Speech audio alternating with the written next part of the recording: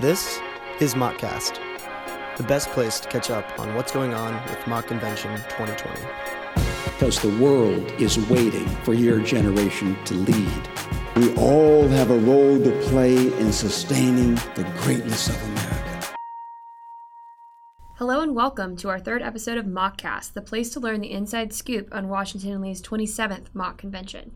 I'm your host and the convention's General Secretary, Lane Smith. Today, we're talking to a woman who keeps the lights on, Financial Chair Elizabeth Thompson.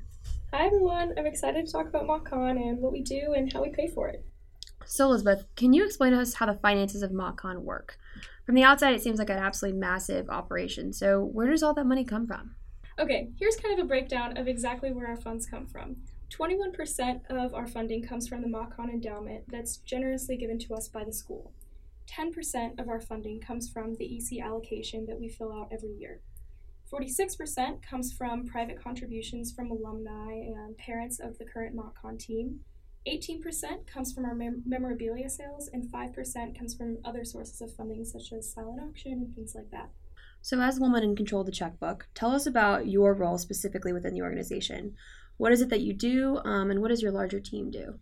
So my team is kind of broken up into two separate parts. We have the financial department that handles more of the budget, and then we have the fundraising department that handles going out and raising that money. And so on the financial side, we have Caitlin Brock, who's our financial controller, and she helps me with the day-to-day receipts, disbursement forms, everything from a receipt from Walmart to a contract for a speaker. She's my go-to girl for that. So on the other side of my department, we have the fundraising side, and that includes Parker Catlett, my fundraising chair, and Troy Larson and Chase Robinette, my two auction chairs. And what they do is they go out in the community and they get silent auction items for our Parents Weekend auction and our Alumni Weekend auction. And so we can get items from members in the community and different parents in order to auction those up and raise some money that way. As far as Parker is concerned, we have gone on many a fundraising trip together across the country in order to raise funds from different alumni in places in Florida, Tennessee, Alabama, Texas, Atlanta. That's awesome. Seems like you got a really great team, everyone holding it down for you. Mm-hmm. So talking about the actual money, like the actual numbers behind it, just how expensive is MockCon? How big is the budget going to be? There's been a lot of rumors bouncing back and forth. Can you give us a hard number? So MockCon does have about $1 million budget. However, most of this budget is actually our responsibility to obtain. So we, like I said, go on all of these fundraising trips and we send out hundreds of letters each year to different alumni and parents in order to get that $1 million budget.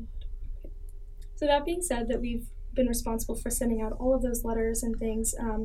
My team has been responsible for raising a little bit over half of that $1 million budget. So it's just been a lot of hard work, and it's not really just given to us. We've had to go out and really search the alumni base and the parents, things like that. So, speaking to you personally, what's been your proudest moment or your proudest contribution that you've made to the financial team and MockCon as a larger entity?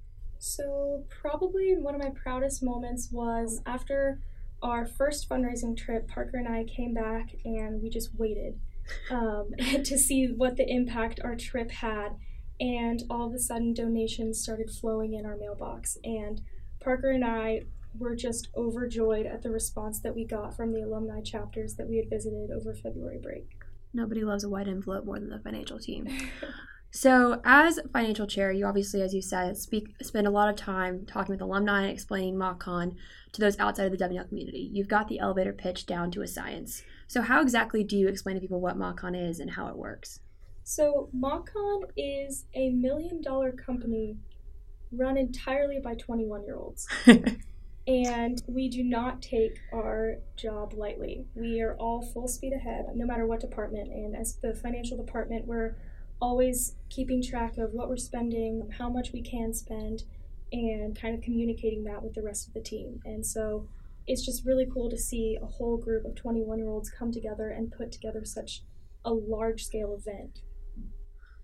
So what are you most excited for in the year leading up to the convention? It is September now, the convention's in February. We're really just counting down the days at this point. So I'm probably most excited to just see it all come together in the very end, the day of the convention. So I actually attended MockCon 2016 as a senior in high school, and so I kind of have in my mind what it's supposed to look like, but I think that this is going to be even bigger and even better. So I'm just really excited to see what all of our hard work gets to be in a couple months. I have to say I agree.